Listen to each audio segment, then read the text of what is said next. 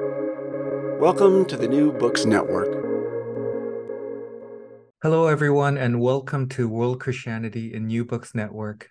This podcast is for those who would like to explore the expansive discourse on world Christianity as a global phenomenon and as an emerging field that examines Christianity's cross-cultural, diasporic, and transnational manifestations by paying close attention to the underrepresented and marginalized expressions of the Christian faith in the global South. Thank you for joining me today. I'm very excited to share this interview. I'm your host, Byung-Ho Choi from Princeton Theological Seminary. How to Study Global Christianity, a short guide for students, written by Jason Bruner and published by Palgrave Macmillan in 2022, is an introduction to world Christianity as a field of study. This book provides readers with an accessible yet critically oriented introduction to the foundational methods and themes in world Christianity scholarship over the past 40 years. While the field of world or global Christianity is itself interdisciplinary, it largely has not reflected upon the various disciplines of which it is comprised.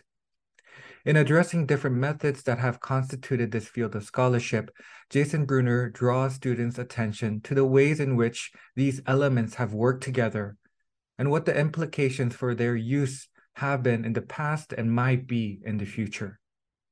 In addition to identifying themes within the discourse, Jason's work offers a survey of where the field has been, what its analytical priorities are, and how future scholars might develop new research projects and trajectories in light of its history. Over the course of our conversation, we will take a closer look at this important work and how this book sets out to make a significant contribution to scholars and students of world Christianity. To learn more about these issues and more, please stay tuned, and we hope you enjoy the book and also our conversation today. We are privileged to talk with Jason Bruner, the author of How to Study Global Christianity, a short guide for students. Jason Bruner is an associate professor of religious studies in the School of Historical, Philosophical, and Religious Studies at Arizona State University in Tempe. He is an ethnographer and historian studying Christianity in sub-Saharan Africa and the United States.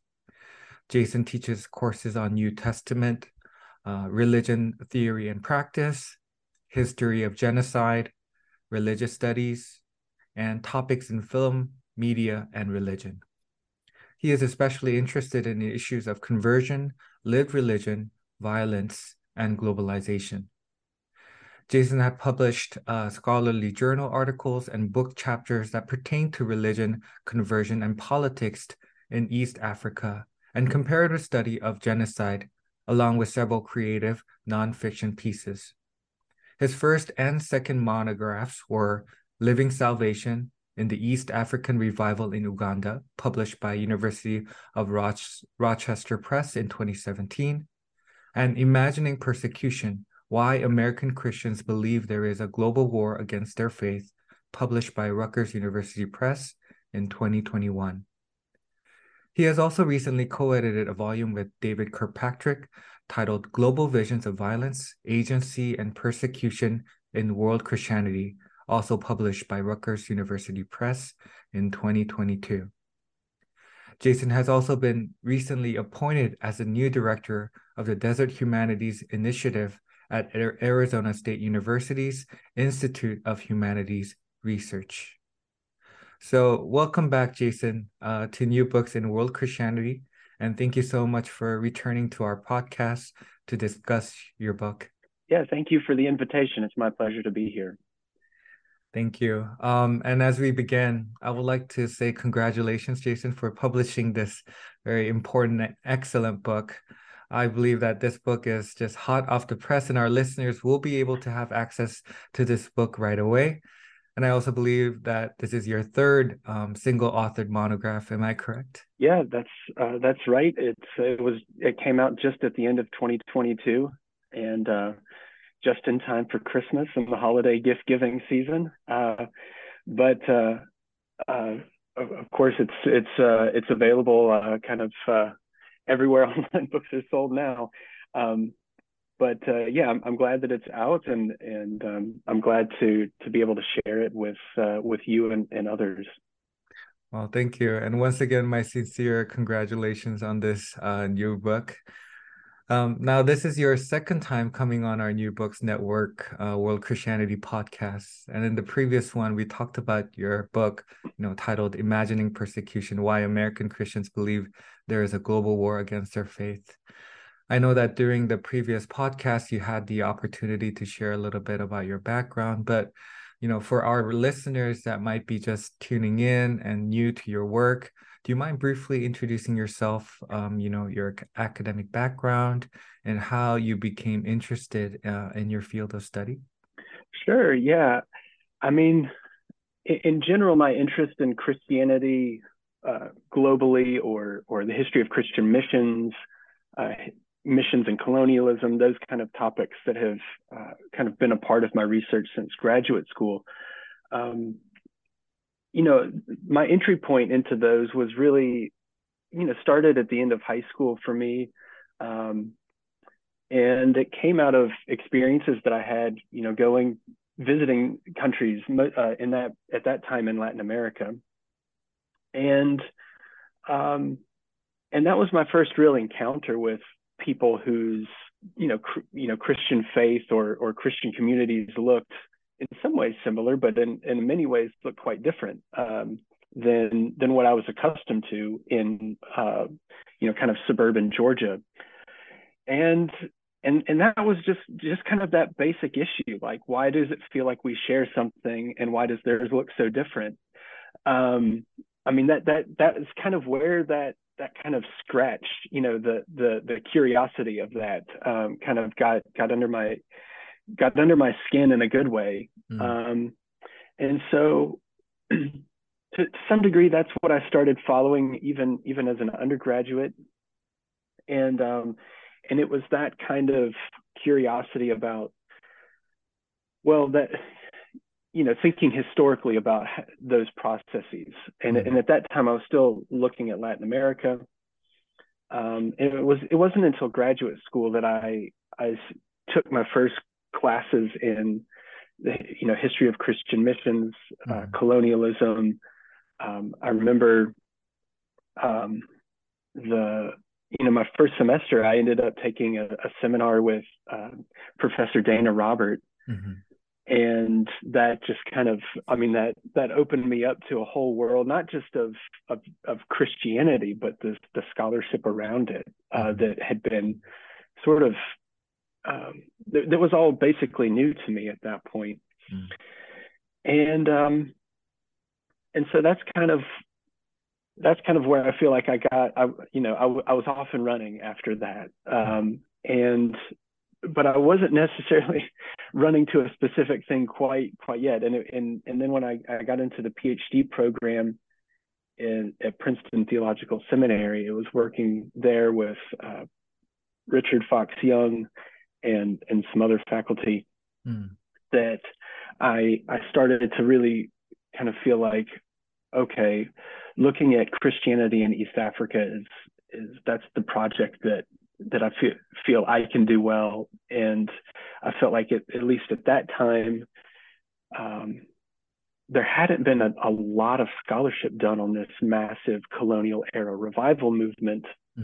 And it was kind of in thinking about what would it take to do a new kind of history of that movement. And that's going back, for those who might be aware of it, that's well before Derek Peterson's monumental book came out.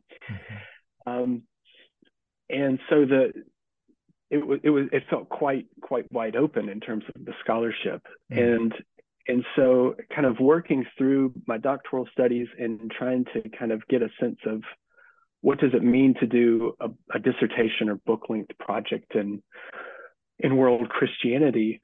That's when I was kind of coming up against the kinds of things that I addressed in a different way in this book, how to study global Christianity, because at that point I had the teachers who more or less helped shape the field from the 90s on. And but even still, it was kind of, it was intuited, it was kind of modeled in a classroom, but it wasn't necessarily presented in a kind of book form, or as a something that felt coherent and reflected upon in the way that a book would need to kind of be presented. And so it was kind of, now that I'm well on the other side of that graduate school experience, those things were kind of the seeds of like, okay, how can I make the learning curve maybe a little less steep for people who are coming after me? And so, that's kind of, maybe my biography leading into this particular book. Yeah. Well, thank you for sharing that. I think one of the great benefits of podcast interviews is to listen to what goes on, behind the scenes, to get that insider scoop to understanding the author's, thoughts and intent, and the journey that, one takes in writing the book. So Jason, I was wondering if you mind sharing with us how you came to write this very book, How to Study Global Christianity. How did this, idea develop, and what led you to writing this book, and who did you have as your, intended readers as you were writing? Yeah, I mean, so after my time at Princeton Theological Seminary, I was really, I don't know what other word, lucky enough to get a job. And so being at a place like Arizona State, right, which is about as polar opposite of an institution from Princeton Seminary as you can get, in terms of like just size and ethos and all the rest.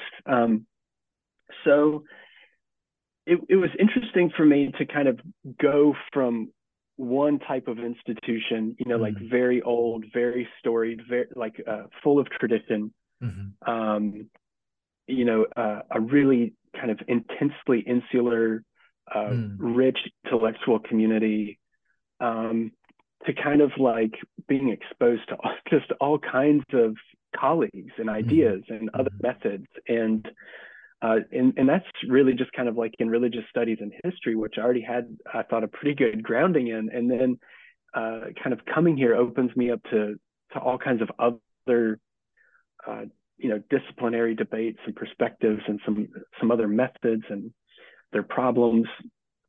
And so the first years of kind of me figuring out, who am I as a teacher, who am I as a researcher, now that like I'm kind of, have this sort of formation that's, I don't have like necessarily a master's of divinity, but it was definitely done in the context of a theological institution.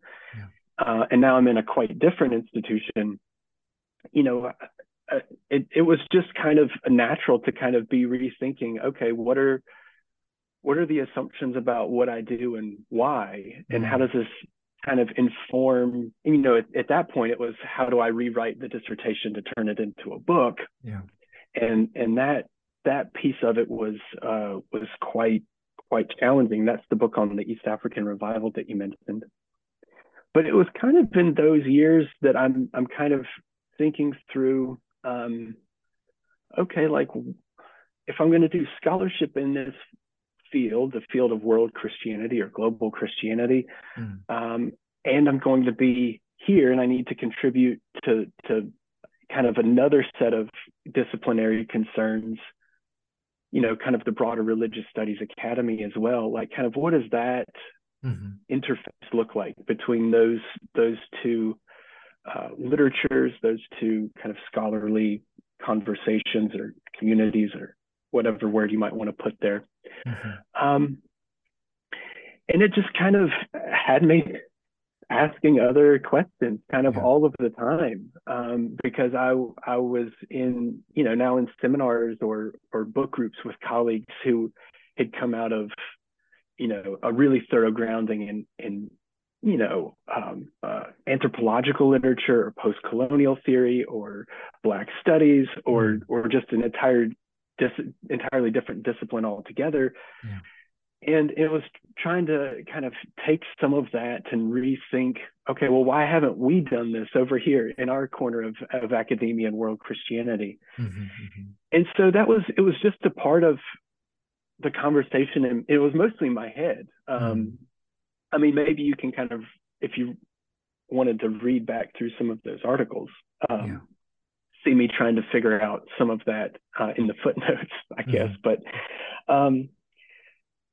and that just led to conversations with some close friends of mine that I'd gone through grad school with, and kind of the book itself, How to Study Global Christianity, is really like a product of those two processes, like me trying to figure out, okay, how do I kind of translate these different, though related, scholarly literatures to one another, and then sort of me taking that conversation and using it to like have actual conversations with a handful of close friends over 5 or 6 years. I mean, that was kind of that process, and that was kind of how I tried to get the ideas of like, well, how would you articulate what our priorities are? Like, there just are, or what's at stake in this kind of debate within world Christianity from your perspective? Because it felt like, there's a lot of really great scholarship on world Christianity. A lot of it is often quite descriptive. And there's not a ton of scholarship, especially going back maybe 5 years, that was kind of trying to take a secondary sort of form of analysis of kind of thinking about what's the state of the field. And so for me, a lot of those kind of informal places around conferences or just in text messages and emails with friends, that's where I was trying to go from like, okay, these are interesting articles, maybe they're doing something different, to like, what does this say about what our field's priorities have been? And then trying to kind of be as clear and precise as I can about that. That was kind of the process of coming to think, okay, this could become a book rather than just dozens of emails exchanged with a few people. Of course. And is it correct to assume that your intended readers, as the title itself shows, that you've had students in mind, right? Specifically, I'm assuming both undergrad and also graduate level students in mind. Yeah, I mean, I did try as best I can to make it intelligible to a more or less average undergraduate, maybe someone who's had something like Introduction to Christianity, but like would nevertheless be able to make sense of what's being said in the book, especially if they had a teacher. I think for graduate students, it would probably work fine being a more independent, book. Of course. But yeah, I mean, that's the idea, is that I wanted, how do you encourage students, at either the undergraduate or graduate level, to find an entry point into this kind of scholarship. And that was really the issue, because there are a couple of kind of overview books, and many of them are very good. Dana Roberts' Christian Mission is great. It's very accessible. There are a couple of other kind of historical overviews of Christianity that have a global scope, and those are fine. But there's just a few of them, I think, really. And then the difference between like that and, say, a journal article in Studies in World Christianity or the Journal of World Christianity or something like that can be fairly large. And so it was trying to kind of provide people some ladders from the one to the other, that felt like they didn't exist when I was, kind of trying to get my bearings on the field as an early graduate student.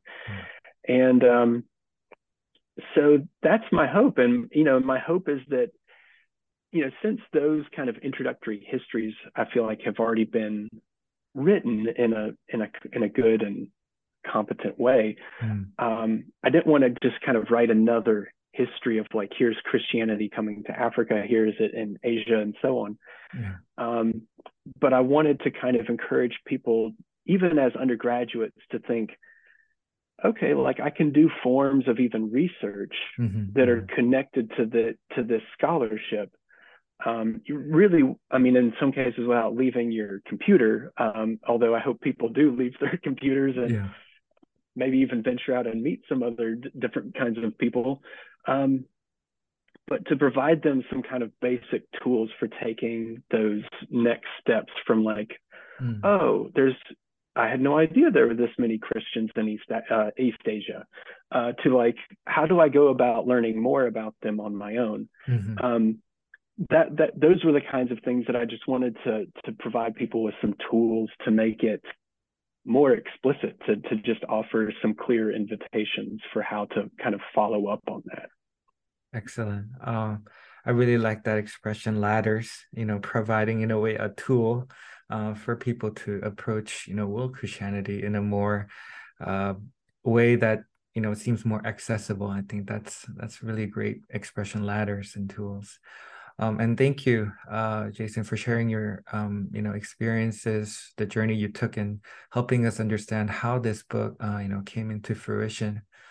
For our listeners that have not yet gotten a hold of this book yet, I must say that even though the book is titled as a short guide, it is incredibly comprehensive and thorough, with over 130 pages and 14 chapters. They're also richly illustrated, filled with important resources for, further reading and even discussion questions at the end of each chapter to allow readers to continue to think and discuss about some important issues regarding the topics, that is presented inside the book.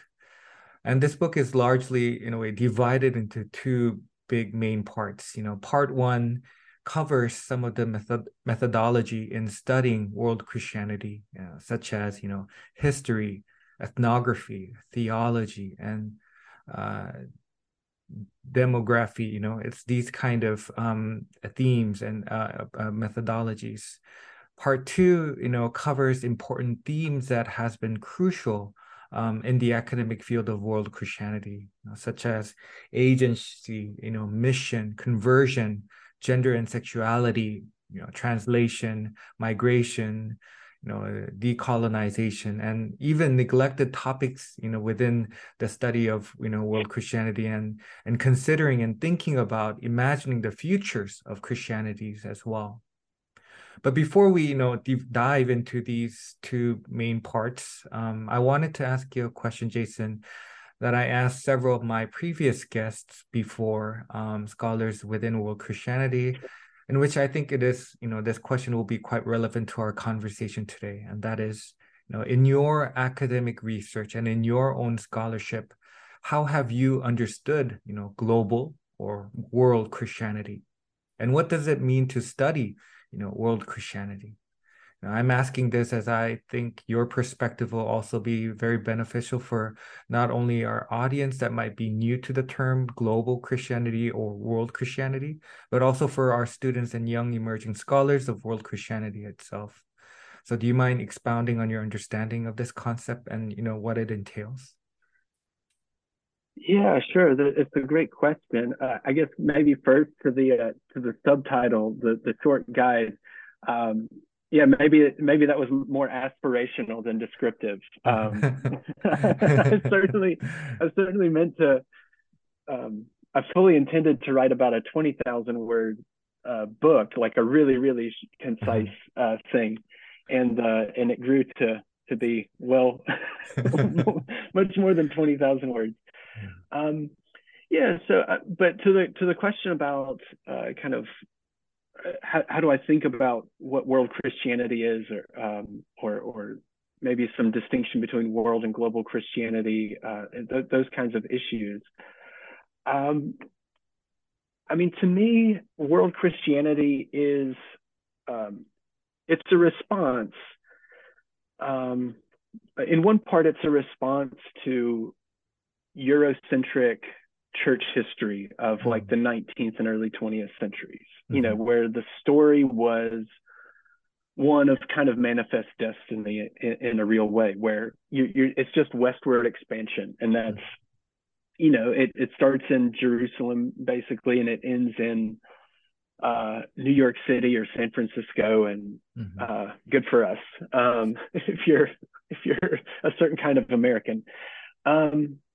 In world Christianity, to me, I think one of its really basic, essential, valuable things is that it insisted, absolutely rightly so, that yes, it goes west, but it also goes south and southwest and southeast and east and northeast and north, and you know, all of these other directions, really from you know, the very beginning. And it's that kind of work of showing that the map of Christian history is much more diverse, much more varied, much more colorful than the one that, you know, a lot of us inherited, either kind of just through intuition growing up in a church, especially if that church was in the United States or Western Europe, or we're actively told, because you know, if you just go back a couple decades, there, you know, so many textbooks, that was the story that they told about what Christianity was. So for me, it's a way of insisting upon the importance of these other histories that had either been marginalized intentionally or unintentionally, about who Christians were and how Christianity spread. And I still think there's this kind of I think among many scholars there is still this kind of passionate dimension to telling these often kind of local, national, regional histories that are often unknown unless you're just intimately familiar with those regions otherwise. So those things, I think, are important to thinking about the field's kind of larger ethos. I think as a kind of way of kind of a field of study, like I try to show in that first section of the book, it's always been a kind of plural method, even if that hasn't really been explicit, or you know, people haven't necessarily reflected a lot on why you're kind of doing, you know, sociological statistics with theology, you know, that's or with theology and archival work, or why are you know, like just so many scholars have just kind of naturally come to blend those things. And I think a lot of that, especially in the kind of mid 20th century to the early kind of period of decolonization, 1950s, 60s, 70s,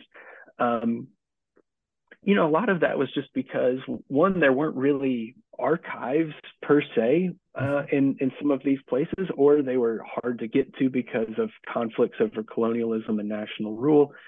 And so if you were trying to study those things, you had to kind of piece together whatever you could find, because it wasn't easy to find.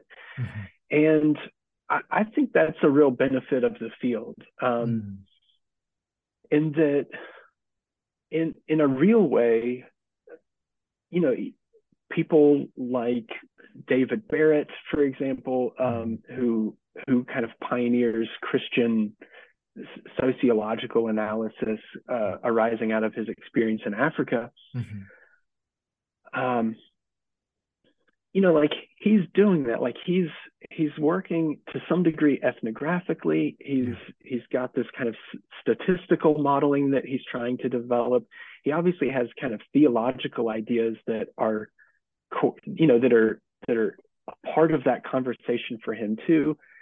And he's trying, you can see that he's trying to kind of do something new. And I think a lot of other people did that in different sort of places. I mean, just at the ASC, the American Society of Church History Conference, you know, we celebrated 25 years of Dana Roberts' American Women in Mission book, which is just a monumental accomplishment, and a book that really does hold up still. And she was reflecting on like how much work it was just to find the materials for those to tell that history that had not been told. And I think those kinds of scholars that did that, you know, through the 70s, 80s, and 90s especially, right? They kind of had to develop this bricolage of methods, just because some institutions didn't think those materials were important. They were, you know, in attics, or they were in, you know, the you know, people's family collections and all of these other kinds of things. So I think that kind of methodological pluralism is really an essential part of why the field has come to look the way it does. I mean, I would say world Christianity versus global Christianity. I know, like, maybe going back about 20 years ago, right before I started in grad school, and kind of that period, you know, early 2000s, just after 9/11, you know, there were a lot of, you know, kind of conversations about globalization, the globalization of religion, you know, kind of religion's back on the foreign policy map, religion matters, like these kinds of things. And there was a style of scholar around kind of globalization and religion that was looking at some of the same things that scholars of world Christianity had been looking at, you know, the fact that like, oh yeah, like there are lots of Christians in sub-Saharan Africa, you know, what do you know? Or like, you know, there's tons of Christians in the Pacific Islands, and what's their effect on this, or Korea, or, you know, some of these other countries. And it was kind of that style of scholarship was often about kind of institutions and ideas and economic power, transnational connections, you know, that kind of thing, where it felt a little bit removed from the ground level. Whereas that kind of the ground level, I think, is where a lot of world Christianity scholarship was thriving, doing these studies, you know, like Lamin Sane's West African Christianity. You know, that's like this kind of really attentive, geographically confined, you know, sort of relentlessly perspicacious historical study. Those studies were kind of taking these like more sweeping approaches. Maybe they were giving a bit more of attention to Western power as opposed to like local African, Asian, Latin American agency.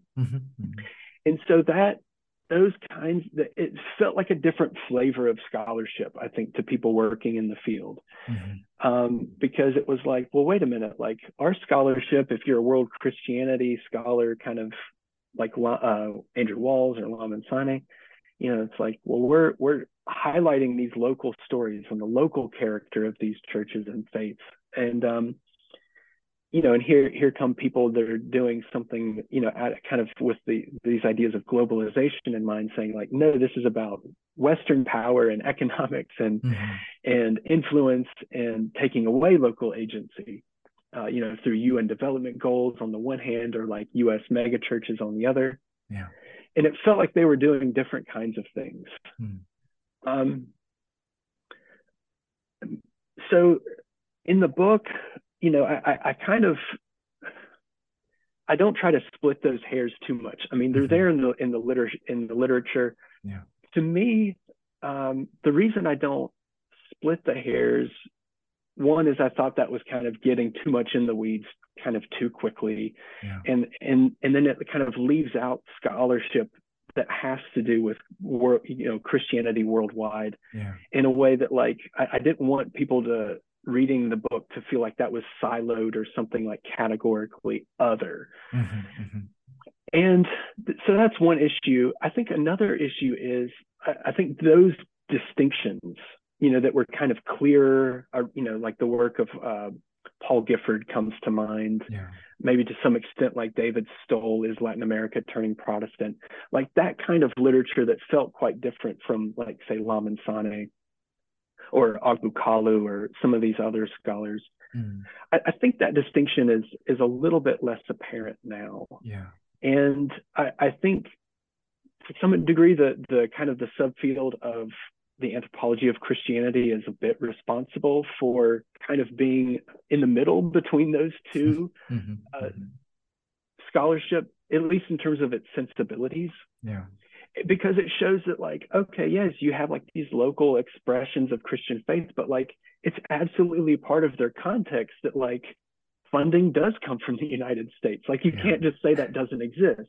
Like, it absolutely is a part of their context that, like, they are reading, in Nairobi, The Purpose-Driven Life, which was written by the pastor at Saddleback Church in Southern California. Like, like those things are a part of that context. And so you can't just bracket those kinds of pieces out because they trouble sort of this kind of perception of a pristine local, almost like hermetically sealed Christianity that's over here. But we live in a world in which people are sharing these things all of the time. They're on YouTube, they're Twitter stars, and mega church pastors, celebrities in South Asia and Latin America and so on. Like, so many of those churches are circulating globally, and that sense of the global, the international, those connections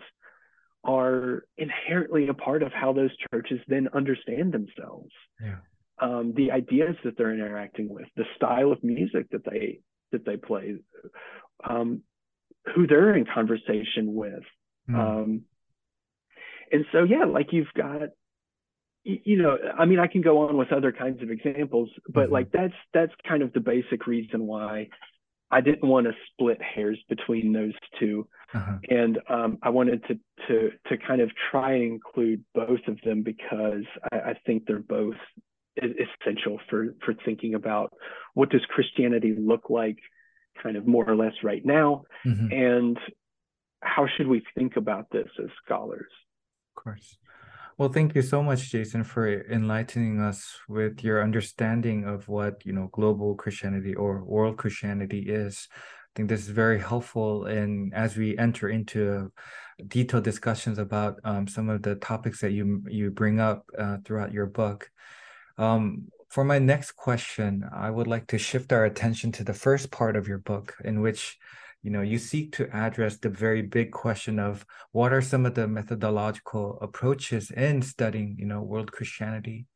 I, especially enjoyed reading the first chapter in this section titled History, in which you explain how thinking historically can help us, understand world Christianity and the sources that scholars have examined and utilized in their work. So, Jason, do you mind sharing with us, what kind of sources scholars have used in, writing histories of world Christianity, and what are some of the challenges that, scholars have faced within, using these sources? Yeah, I mean, I think maybe more than any of the other chapters, this one felt sort of clandestinely autobiographical. It was just like, because it was just me thinking back, okay, like I needed to write this dissertation on the East African revival. And I was like, where did I start? And so it was kind of working through that, that I just tried to kind of write up how that often has worked for people that are doing historically oriented scholarship. I mean, I think in general, the study of world Christianity as a field comes out of the history of Christian missions. I mean, that connection is kind of obvious in one sense, that missionaries are a part of how Christianity expands, especially from, like, say, the 18th century to the present. and that happens through and within a colonial framework overwhelmingly. And so that conditions sort of what sources we have and where those sources are. It's why I had to save up to go to the UK to do a dissertation on Uganda, right? Because it was a protectorate of Britain. And that's where the missionary archives are among, as well as colonial records, and as well as the anthropologists who were there in the early 20th century. Their papers are obviously in the UK as well. So for scholars in the North America or Central Western Europe, often that scholarship is quite a lot easier to do because the missionary societies were located in those things, and that's where the missionary reports and the petitions from quote unquote native Christians and complaints about the local governors and all of that got sent back to New York or Philadelphia or London or what have you. And so a lot of those resources are housed here. I think by contrast, they're not housed for the most part in places where those missionaries were. I mean, you obviously have lots of exceptions to this, but like in terms of the weight and the bulk of where most of that material is it often is not in those countries who were for the most part colonized. And a lot of those countries, there are many reasons for this. In part, sometimes it's because they were destroyed in those places. Sometimes it's because Christians are a minority and they are maybe a highly marginalized minority, and they can't afford libraries, let alone staff, let alone like air conditioning systems that can regulate the temperature to keep manuscripts from disintegrating. Like there are lots of these kinds of economic and political factors at work. Sometimes governments changed quite rapidly in the era of decolonization or since, and that can make access to national archives very, very difficult, even for people that live there. And maybe because those were destroyed, or maybe because they're just under a lot of kind of political scrutiny for what's accessible. So all of those things can be a part of like how you might need to develop a historical project. And it means, of course, that if you're from, say, I don't know, Kenya or Uganda or those are just countries that I know a bit better than others. It's really, really expensive, especially relatively speaking, relative to like your annual income for a lot of people. You just, it's hard to travel to London and then Birmingham and then maybe Edinburgh and then maybe New York City, maybe Philadelphia, like to do a history of your own country if you were wanting to incorporate those kinds of sources. And right, so then it creates these kinds of imbalances in terms of what kind of scholarship can be done and who can do it, who can afford to do it. I think it also has an effect on, what does respectable scholarship look like and in the field. And for many people, that's citing the materials that are at the Church Missionary Society archives in the UK or whatever other kind of collection that's in the West. And if you can't get there because of visa or economics, financial issues, then it can be hard to do scholarship that looks and is accepted by kind of people broadly in the field. So, I mean, I think that those are some kinds of issues.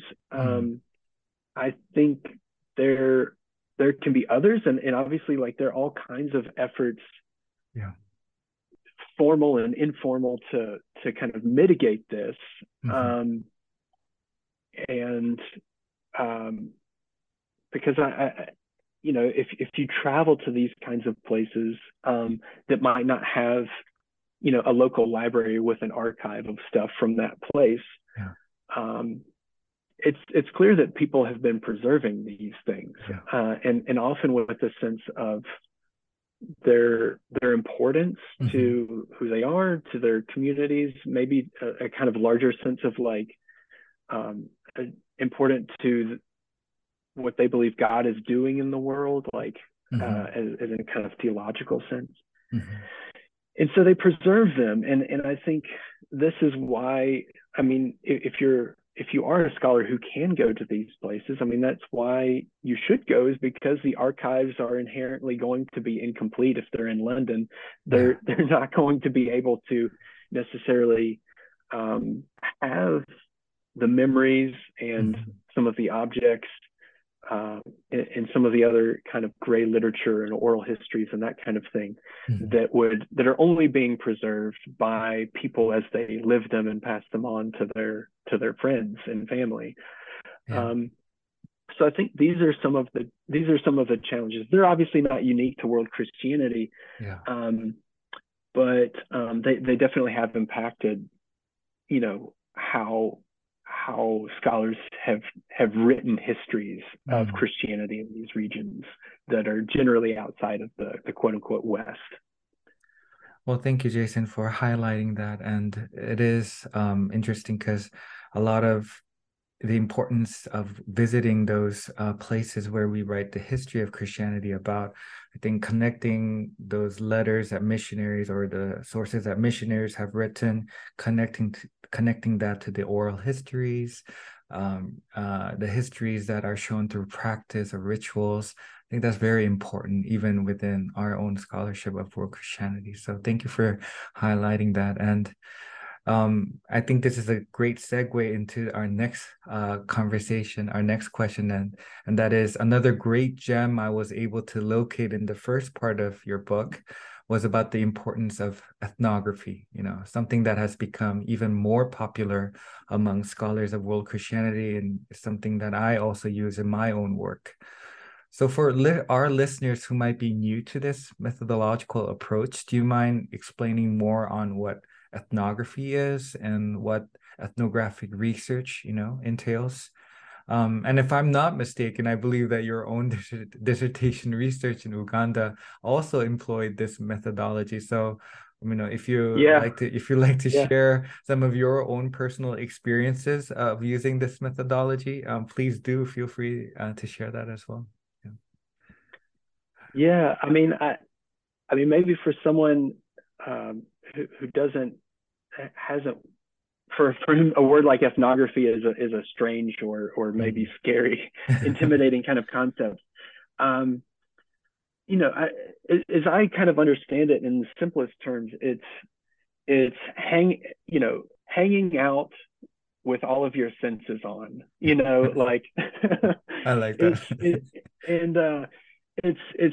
It's spending a lot of time, often in not necessarily super exciting circumstances, but the circumstances that could become interesting at any second, because you never know what somebody might do or say that will profoundly change or impact how you think of who they are, or what you're studying or whatever. So it's meant, so in that sense, it's there are people that do digital forms of ethnography, which I'm going to kind of bracket here, but kind of in its traditional form, right? It's showing up, it's establishing relationships, it's spending time, it's at least how I tend to practice it. It's asking attentive questions, sometimes kind of stupidly obvious questions, sometimes it's being humble, it's being very patient, it's being, you know, for me, it tends to go better if I shut up and let them do the talking and whatever they're going to do. And because I think generally speaking, they're more interesting. They're the experts. So, and in that sense, right, it's being a part of, and for however long, maybe for some people it's a few hours or a day, given the circumstance. For others, it can be weeks or months or longer, years. Some of these projects have gone on. So, right, there's no kind of cookie cutter model for what that might look like, but it's a willingness to show up, to be an invited visitor into someone else's world and life, and to be respectful and humble in light of that privilege.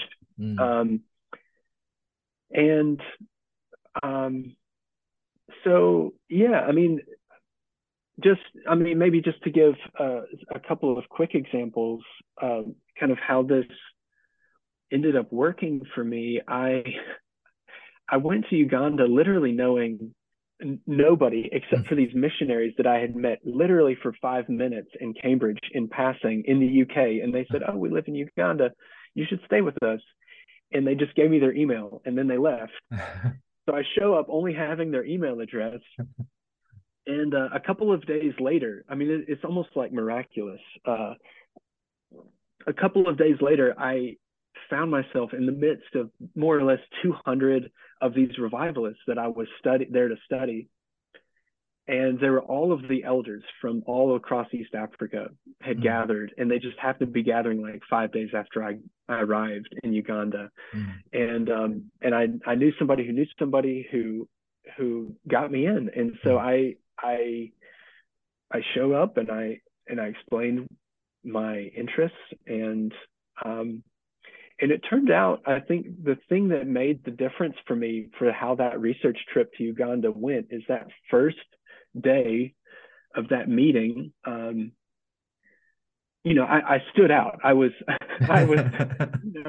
this is a podcast, but I'm a white guy from Georgia, and I was with a lot of mostly elderly East African men, and they said, "Okay, it's dinner time," and so they invited me to go. I just kind of followed the crowd, and I sat there and we were eating, and I tried to strike up some conversation, and then what came of that is a guy said, one of them said, let's he organized my whole, like, a research trip for me, introducing me to all these people who weren't at that meeting.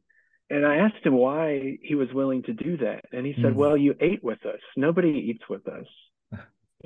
If you're all the foreigners, when they come, they go to the hotel restaurant, and you ate with us." And I didn't really think anything of it. It was just like, I didn't know the town. I didn't know where the hotel was. But it was just kind of sitting there and asking open questions and listening for however long they wanted to talk, and sharing food and trying to sort of exist as much as I could on their terms. Then that opened up all of these other kinds of possibilities for me, in terms of who was willing to talk and share something. So yeah, those are the kinds of things, right? In that sense, right, it's immersive. You have to be willing to be vulnerable and uncomfortable, culturally, often physically. It was it was also meant sitting in really hot buses for hours at a time in traffic, for every day for weeks on end, meeting with people and trying to travel, and so it requires those things of you as well. But if you're there ethnographically, all of those things can be a part of the research. There's no kind of clear boundary, I think. And I think that's that's part of the richness of working in that way. Yeah. Well, thank you for that answer and for sharing your own personal experiences as well.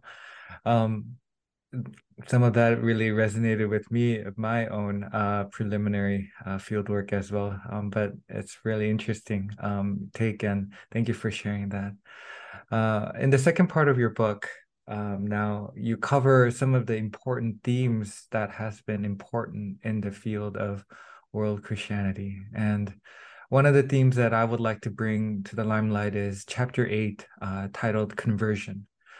Here, you invite readers to think about the issues regarding why people convert to Christianity and the attributing factors that has been, examined in one's conversion to Christianity. And the analytical approach you highlight here is the discourse on continuity and discontinuity.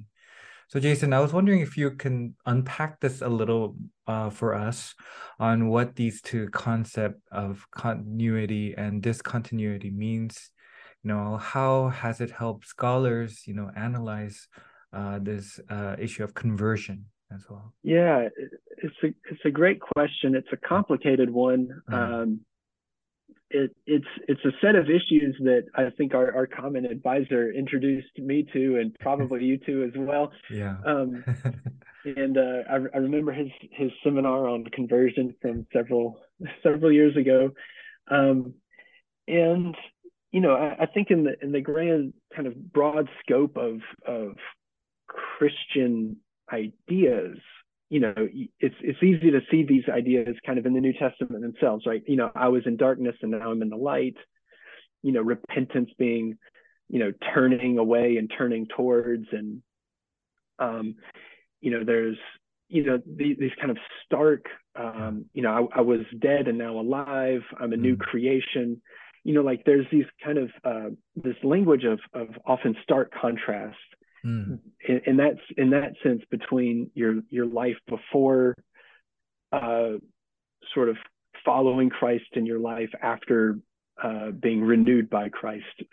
So in that sense, and what that's often produced, among Christians themselves is this perception that there is a lot of difference. Like I was dead and now I'm alive. Yeah. I was an old creature, now I'm a new creation. What is the relationship between those? Yeah. What's the relationship then between this kind of maybe spiritual transformation and the outward manifestations of that? That's a kind of related analytical question. So I think scholars of Christianity have inherited this kind of framework that, but then it kind of exists in this odd space, right? Because if as scholars started to study conversion as its own kind of phenomenon, and this starts, as I'm sure we've both studied with Professor Young, with William James and some of those thinkers in the late 19th century.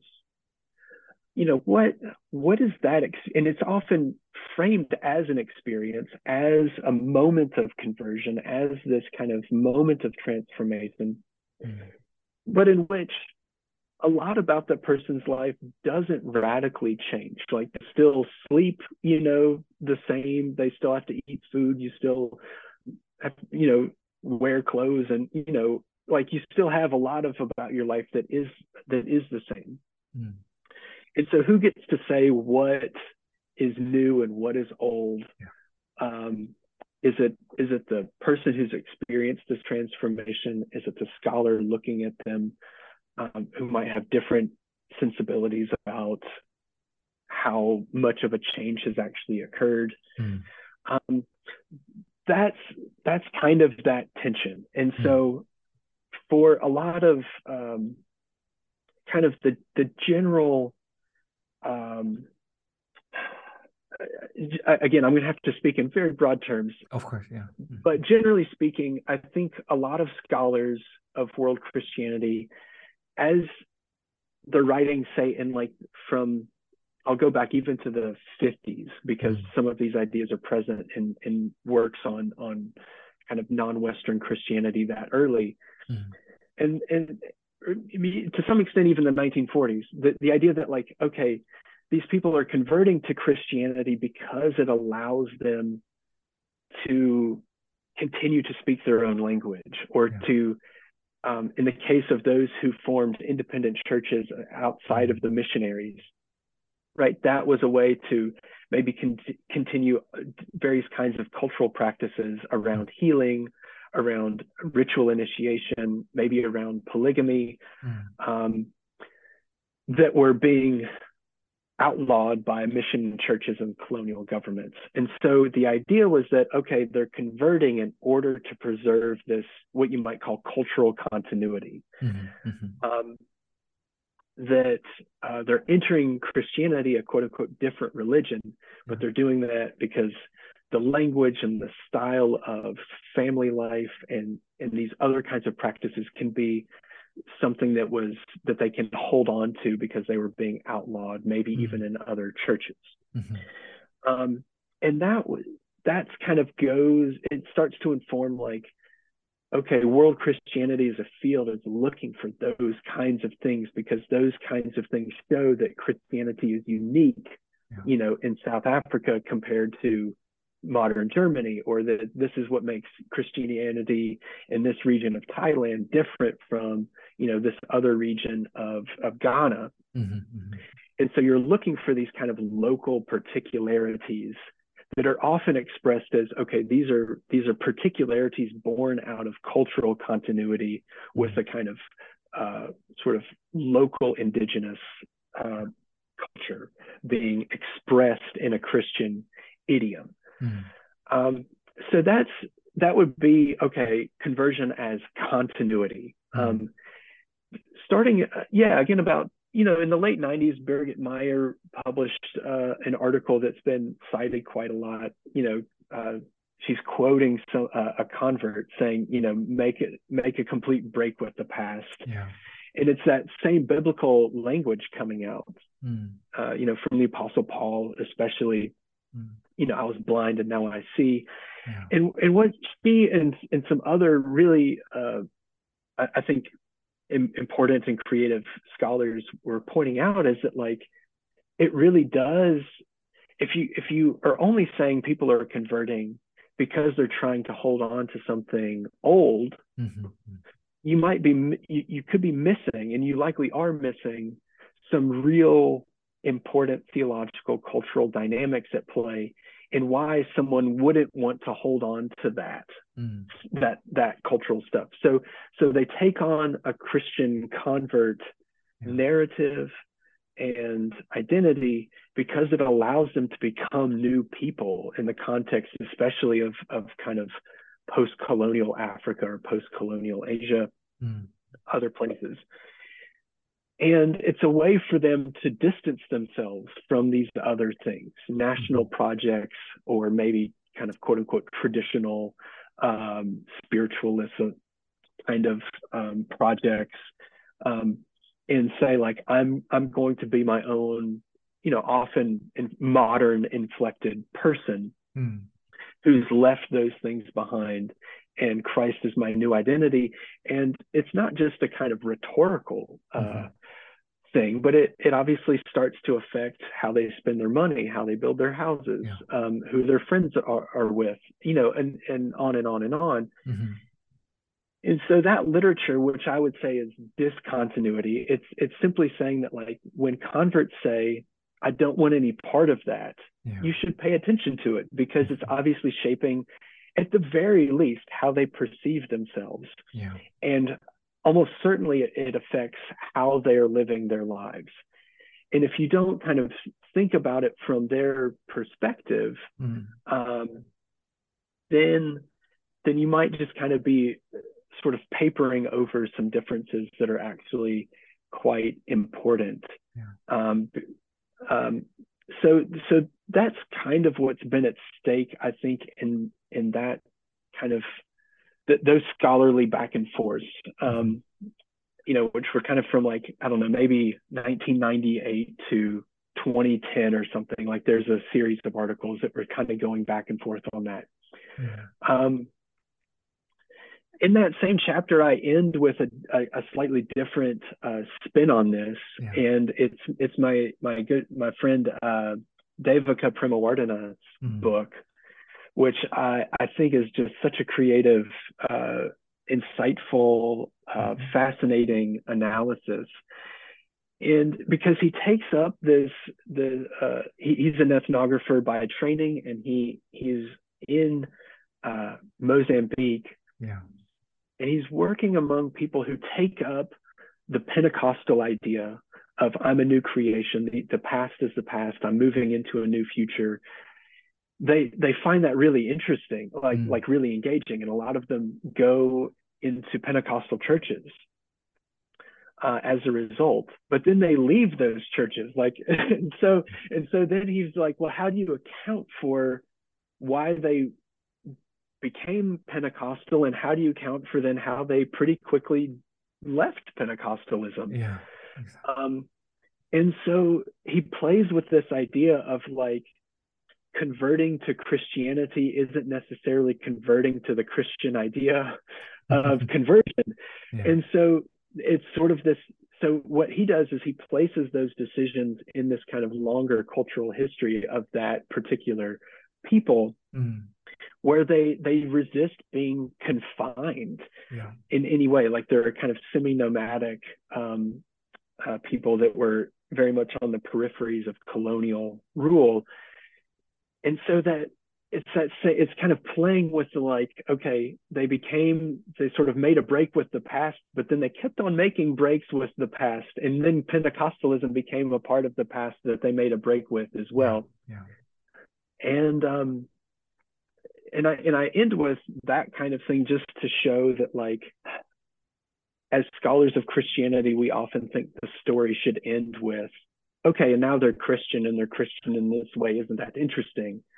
And the story can have lots of other endings, and these stories often do. And so to be attentive to where do we stop the story of what conversion is for somebody or for some group of people. And I think he does a lovely job of having this kind of patience, as well as, I think, analytical integrity to follow that story out and not let it end with it only explaining this is how they all become Pentecostal, in the 90s or early 2000s, without following it through that, like, well, a lot of these Pentecostal churches are now empty. What do we make of it? So to me, that's kind of how I present those issues in the book. Well, thank you, Jason. I know it was we can take a whole podcast about talking about conversion itself, but thank you thank you for, in a way, summarizing this and bullet pointing the important aspects about the concepts that we mentioned: continuity, discontinuity, and again, the book, I think Dr. Premawardana's book is Faith in Flux, if I remember it correctly. That book really presents very interesting take on these issues of conversion and break and so forth. Now continuing on into your book, into the chapter titled Gender and Sexuality, you not only talk about missionaries and men in the study of world Christianity, but you also accentuate the positionality of women. For example, how imperative they were in the modern missionary movement. I was wondering, Jason, if you could provide some more insight regarding this chapter, especially insight to the role of women and their importance in world Christianity scholarship. And I know you mentioned Dr. Robert, but if you would like to continue to talk about her work as well, but if you have other scholars who talk about the importance of women, and especially within world Christianity scholarship and the groundbreaking work on their groundbreaking work, please feel free to do so, to talk about them as well. Yeah, I mean, as you mentioned, I am. I feel like I'll always be Dana Roberts' student.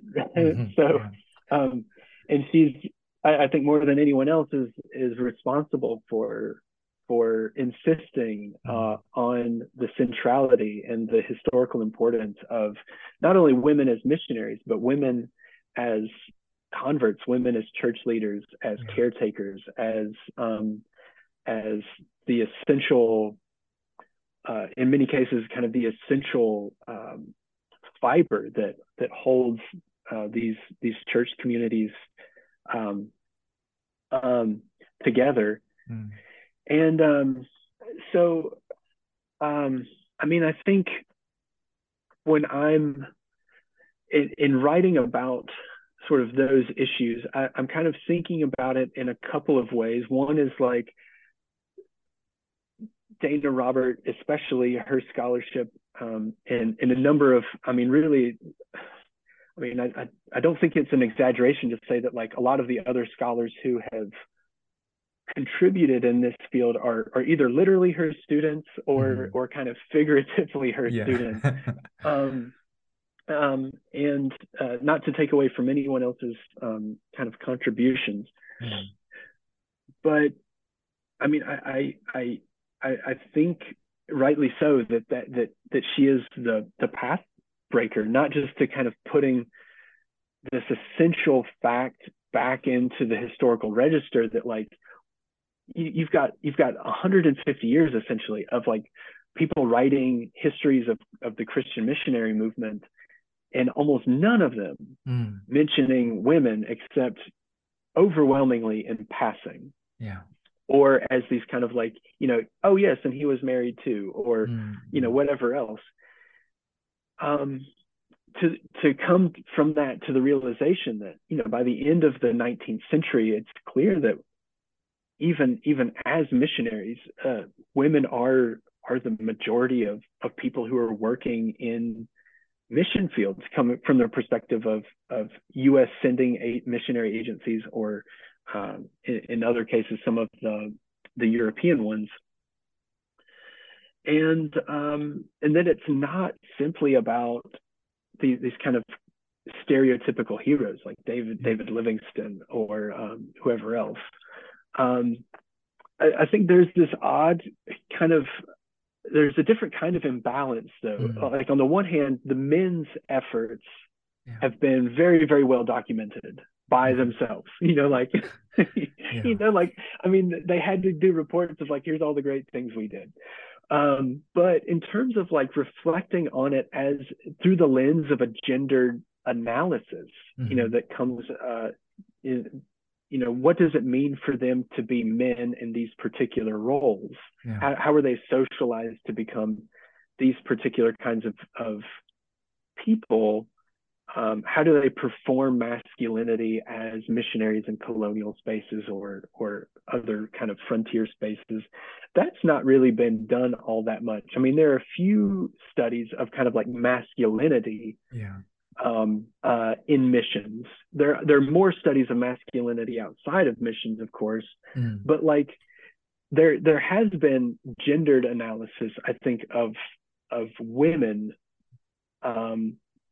not just kind of as historical figures, but kind of using the tools that come out of the 80s and 90s to turn towards gender as an analytical category, that just haven't really been done for men, even though their efforts have been documented so much more thoroughly. So I think that's a kind of analytical gap that could be interesting to be explored. But I think what's come of that, you know, and of things like Dana Roberts' article, you know, World Christianity as a Women's Movement, that then was designed to encourage a whole kind of trajectory of scholarship, not just on women missionaries, but women as converts and church leaders and deaconesses and translators, that those things have, I think they have kind of come to fruition. And I think that's absolutely enhanced, deepened, expanded our understanding of what Christianity is. I mean, on the other hand, like just to give them credit, I mean, you've got groups like Odioye's, concerned women. I'm sorry, I'm going to the order. Group of concerned women African theologians. I'm sorry if I'm switching the words up, but you have those kinds of collectives that are doing that kind of research, not just research, but kind of community building, spiritual nourishment, and so on in these regional contexts that are also so much a part of what it means to think about Christianity with respect to gender and finding ways to fully incorporate women in the study of world Christianity, and as well as kind of as quote unquote historical subjects or objects of study. I could say more, but maybe that's probably enough for now. Yeah, well, thank you for that thorough answer. And it's a lot of, I think more attention is needed, I think, within world Christianity in regards to the role and the importance of women, and how the women have really contributed in Christianity in various contexts as well. And thank you for highlighting that in this chapter. One important aspect that I really appreciated and found refreshing about your book was how intentional you were in naming some of the neglected topics in the study of world Christianity. In chapter 13, you address some of the neglected topics such as violence, persecution, and religious freedom. In a way, I felt like you were nudging future readers and scholars to continue to ask questions, such as what is missing in our discourse? Why aren't we talking about these important issues? And one of the topics you also mentioned, but now has been gaining quite a lot of momentum in various, World Christianity conferences, are issues surrounding ecology and climate crisis. Yeah. And I think that addressing these neglected topics really help us to also think about the future of our field as well. So as the author of this book, How to Study Global Christianity, and from the various topics you mentioned, I wanted to ask if there was any one or two specific topics that kind of stood out to you that you wish you want to highlight here today in our conversation. Or maybe even if you wanted to draw our attention to a topic that you did not have the opportunity to include in this chapter, if that's what you would like to do, please feel free to do so as well. Yeah, thank you. As I was having some of these conversations with colleagues and friends over the last, I don't know, it's quite a few years since leaving Princeton, and especially just kind of maybe to return to the autobiographical for just a second, kind of then engaging with new colleagues here at ASU and elsewhere, that put me kind of in touch with other kinds of things that were being done in the field. It sort of raised this question, like, why haven't we addressed this? This seems like it would be related to the study of Christianity, but yet there's not much or anything on X, Y, or Z topic. And it was a way of kind of wanting to name, at least for the sake of clarity, what are kind of practically speaking the boundaries of what we do. And I'm not like unique to doing this. I do think the book that came out a couple, maybe 5 years ago, Relocating World Christianity, is a similar kind of attempt of kind of being intentional about, okay, like, yes, we pat ourselves on the back for including these things. What have we kind of by necessity or just ignorance or other priorities not included, and why? And that was kind of what I was trying to introduce, was this and this just trying to make it explicit Yeah. that, and it became really apparent to me when I was working on, not to plug my own book, but like when I was working on the book on persecution, Yeah.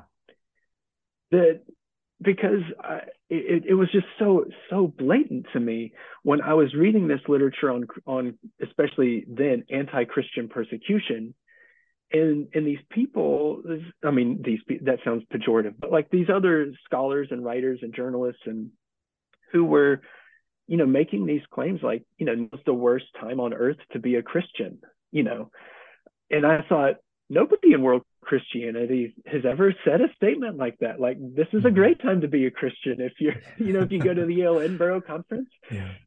Christianity's exploding, in a great way. Like, it's vibrant, and all of these people are sending missions all over the place, and you've got all of these new churches going all over the place.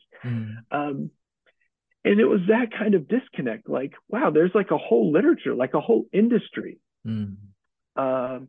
around this idea that like Christians are the most persecuted group on the planet, and that the vast majority of Christians are suffering like in an extreme way.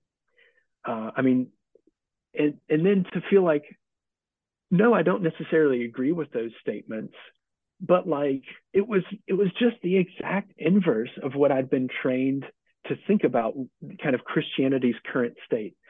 And that was one of the pieces that got me kind of pulling on, seeing what other threads I could pull that felt like there were these similar kinds of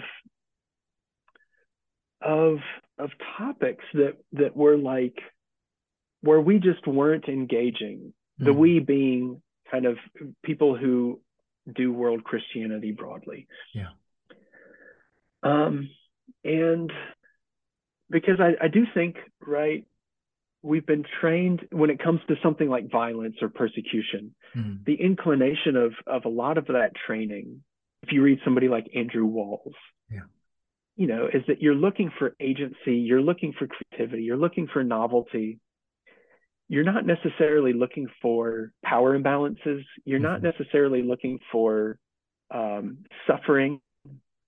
You're not necessarily looking for constraints, political constraints, cultural constraints. You're looking for like kind of how people figure out their way outside of those things. And that's like kind of like what then a local Christianity is kind of comes to represent within the field. And so I do think there's something that we need to return to, which is like, no, those constraints actually are contextually very important, I think. Even if we would rather they not be there, even if you can still say, yes, these Christians are of course doing something creative and interesting and new. But yeah, it's also the case that maybe a number of people from that same region are being imprisoned under specious circumstances. And how is that not a part of what Christianity is there? So those are the kinds of things where I think I wanted to at least provide some sense of this is kind of what's at stake for topics like that. And that we don't necessarily have a narrative as a field that would be really inclined to incorporate that, but nevertheless, it's really relevant for a lot of Christians today as well as historically. I think in its historical sense, it's not just kind of accounting for historical wrongs like the Armenian genocide or the Holocaust, but it's accounting for, like, what would it mean for scholars of world Christianity to take the Canadian Truth and Reconciliation report seriously about mission schools and their horrific, rampant cultural and physical violence against, First Nations people and other, indigenous communities. Like, and are we saying that those are categorically different than the kinds of schools in Australia, throughout sub-Saharan Africa? Like, those same institutions were a part, at least in the Catholic context, of like international rings of covering up sexual abuse and other kinds of physical abuse, emotional abuse, spiritual abuse. Like, these things are a part of what Christianity is in these contexts. Like, I think we need to be honest about those histories of violence, even as we ask our colleagues in area studies or church history to be honest about the fact that Christianity isn't just a Western story. So for me, those are the kinds of things that are at stake with respect to like kind of violence, persecution, religious freedom. I think with some of the other topics that I raised, I mean, I'll go with something like ecology, and then maybe I'll say one more thing about kind of groups of Christians that might be excluded. I think you're right, and I mean, you're absolutely right that there is more now. But if you go back maybe 10, even just 10 years, there's not much. You know, like if you look at kind of the journals and the book series that are a part, you know, that's not the priority, and that's fine. Like, it's fine to have other priorities, but you know, in thinking about our responsibilities to one another, our responsibilities as scholars, in thinking, okay, what does it mean to be Christian in this place at this moment, whether that moment you're looking at is now or 100 years ago. We've often excluded categories like geography or environment or nature from those contextual expressions of Christianity. And I think if you're looking at communities now, like in the Pacific Islands, you clearly have churches that are like, our homes are being drowned. And this is not separable from our faith or from our lives. This is not an abstract issue. And so that's an immediate kind of dramatic example. But I think in other kinds of contexts, whether it's drought in the Southwest, I mean, we're now in the midst of the worst drought in over 1,000 years. Like, how is this not a part in some way of thinking about this particular context that I'm in? It'll obviously be different if you're looking at Thailand or Northern India or wherever else, but at least being attentive to the fact that what conditions a contextual expression of Christianity isn't just kind of culture.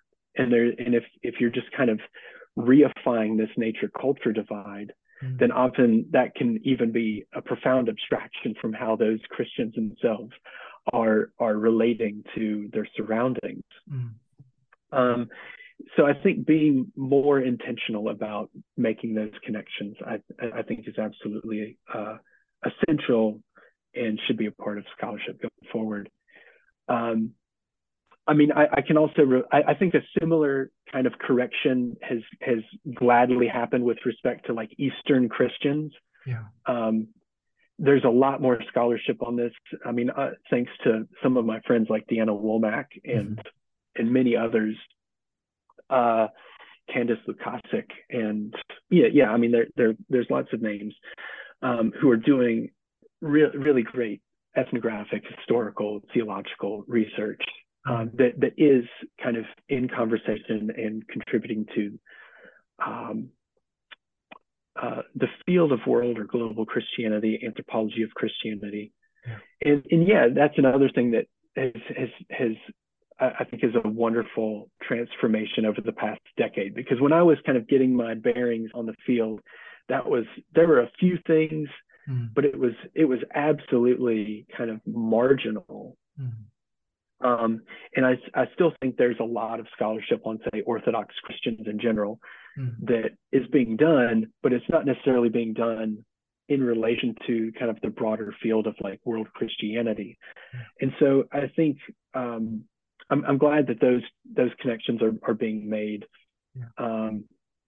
because I feel like it was a rather arbitrary exclusion and an unfortunate one. There are others, but I think I've gone on long enough on the question. Well, thank you, Jason, for highlighting those important topics. Now, as we head towards the end of our interview, there are two questions that I would like to ask you, and that is, how do you envision your book, this very book, How to Study Global Christianity, being used? Do you have any tips you would like to give to our readers, students, and also our professors on how to best, utilize this book to its, full potential? Well, thank you. Yeah, it's a generous question. Yeah, I mean, like I said, the heart of it was to make a contribution, kind of looking backwards to help others along.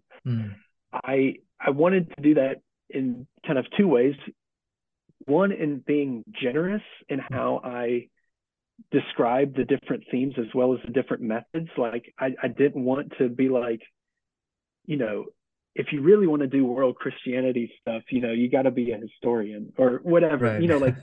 To me, I didn't want to, put my hand on the scales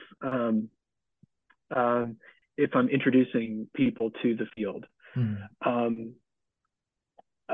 But rather to kind of almost like a tour guide, kind of show them, kind of all of the different potential passageways, and try to do that is kind of straightforwardly, fairly, and generously as I can. So if you're looking for something that's got a polemical edge to it, this is not the book, because I do try to kind of give various positions the benefit of the doubt, and show why reasonable scholars might take one direction or the other.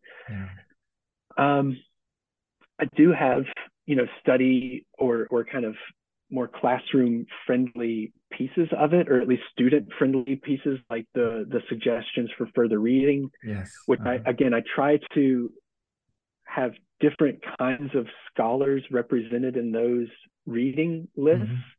So that could be geographically, by Christian tradition, by methods, so that it's not just kind of one type of scholarship that I'm just kind of trying to reiterate, but to use that to kind of introduce people to others, things that they might not have found.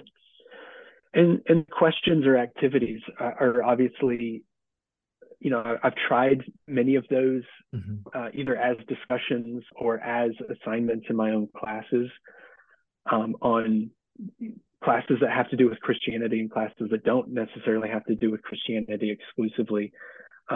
Obviously, other professors, teachers, and so on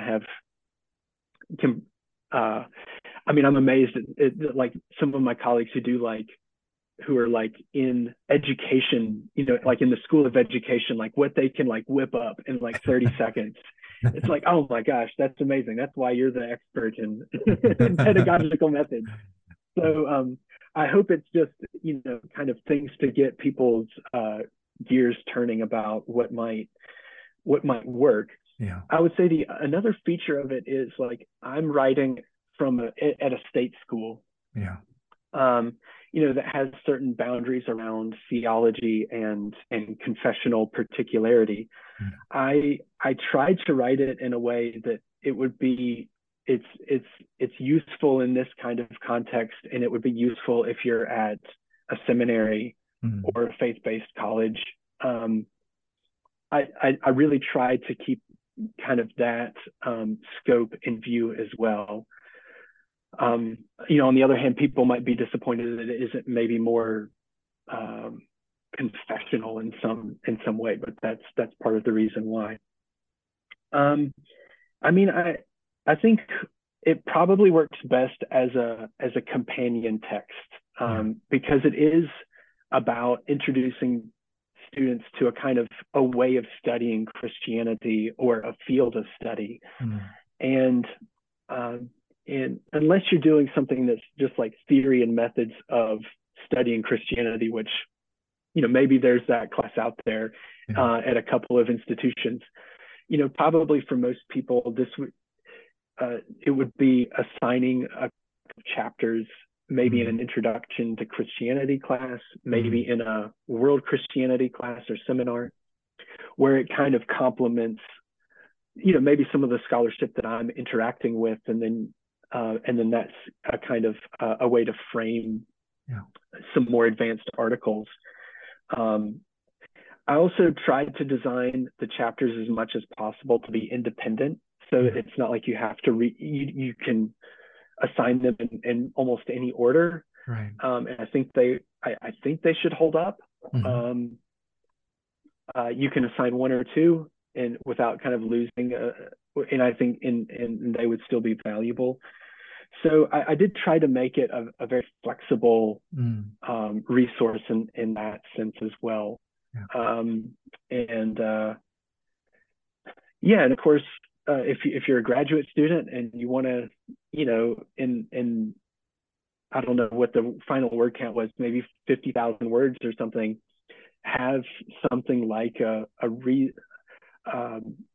reasonable way into almost any piece of scholarship, which that's kind of the other audience that I had in mind. I would hope that this book would do that. You would be able to have something to attach kind of any other article to at least have an initial kind of I don't know, to use an initial like GPS location point that you can kind of orient on your own from.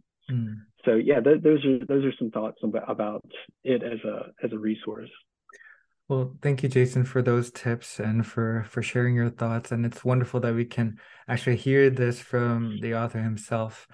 And also, I would like to thank you for inviting the readers for, in a way, allowing us to have a deeper reflection on what world Christianity is through your book. And I was very grateful for our discussion today. But to wrap up this interview today, there is one final question I would like to ask you, and that is, do you mind sharing with us about your current projects and what you hope to work on in the future as well? Yeah, I'm sorry, I'm laughing because I feel like it's going to sound like this old kind of TV show or whatever, now for something completely different. But I am kind of pivoting a little bit, and it's in part through the role that I've taken on that you mentioned in your kind introduction on Desert Humanities. But to some extent, some of my work and interest in kind of doing local research in the Southwest in Arizona has been going on for several years. And so those are the kinds of things that I'm giving myself and my time to, are developing local community partnerships around teaching and research, developing some kind of larger collaborative projects, some faculty members and graduate students here that are people who are doing different kinds of creative and locally based research in the Southwest.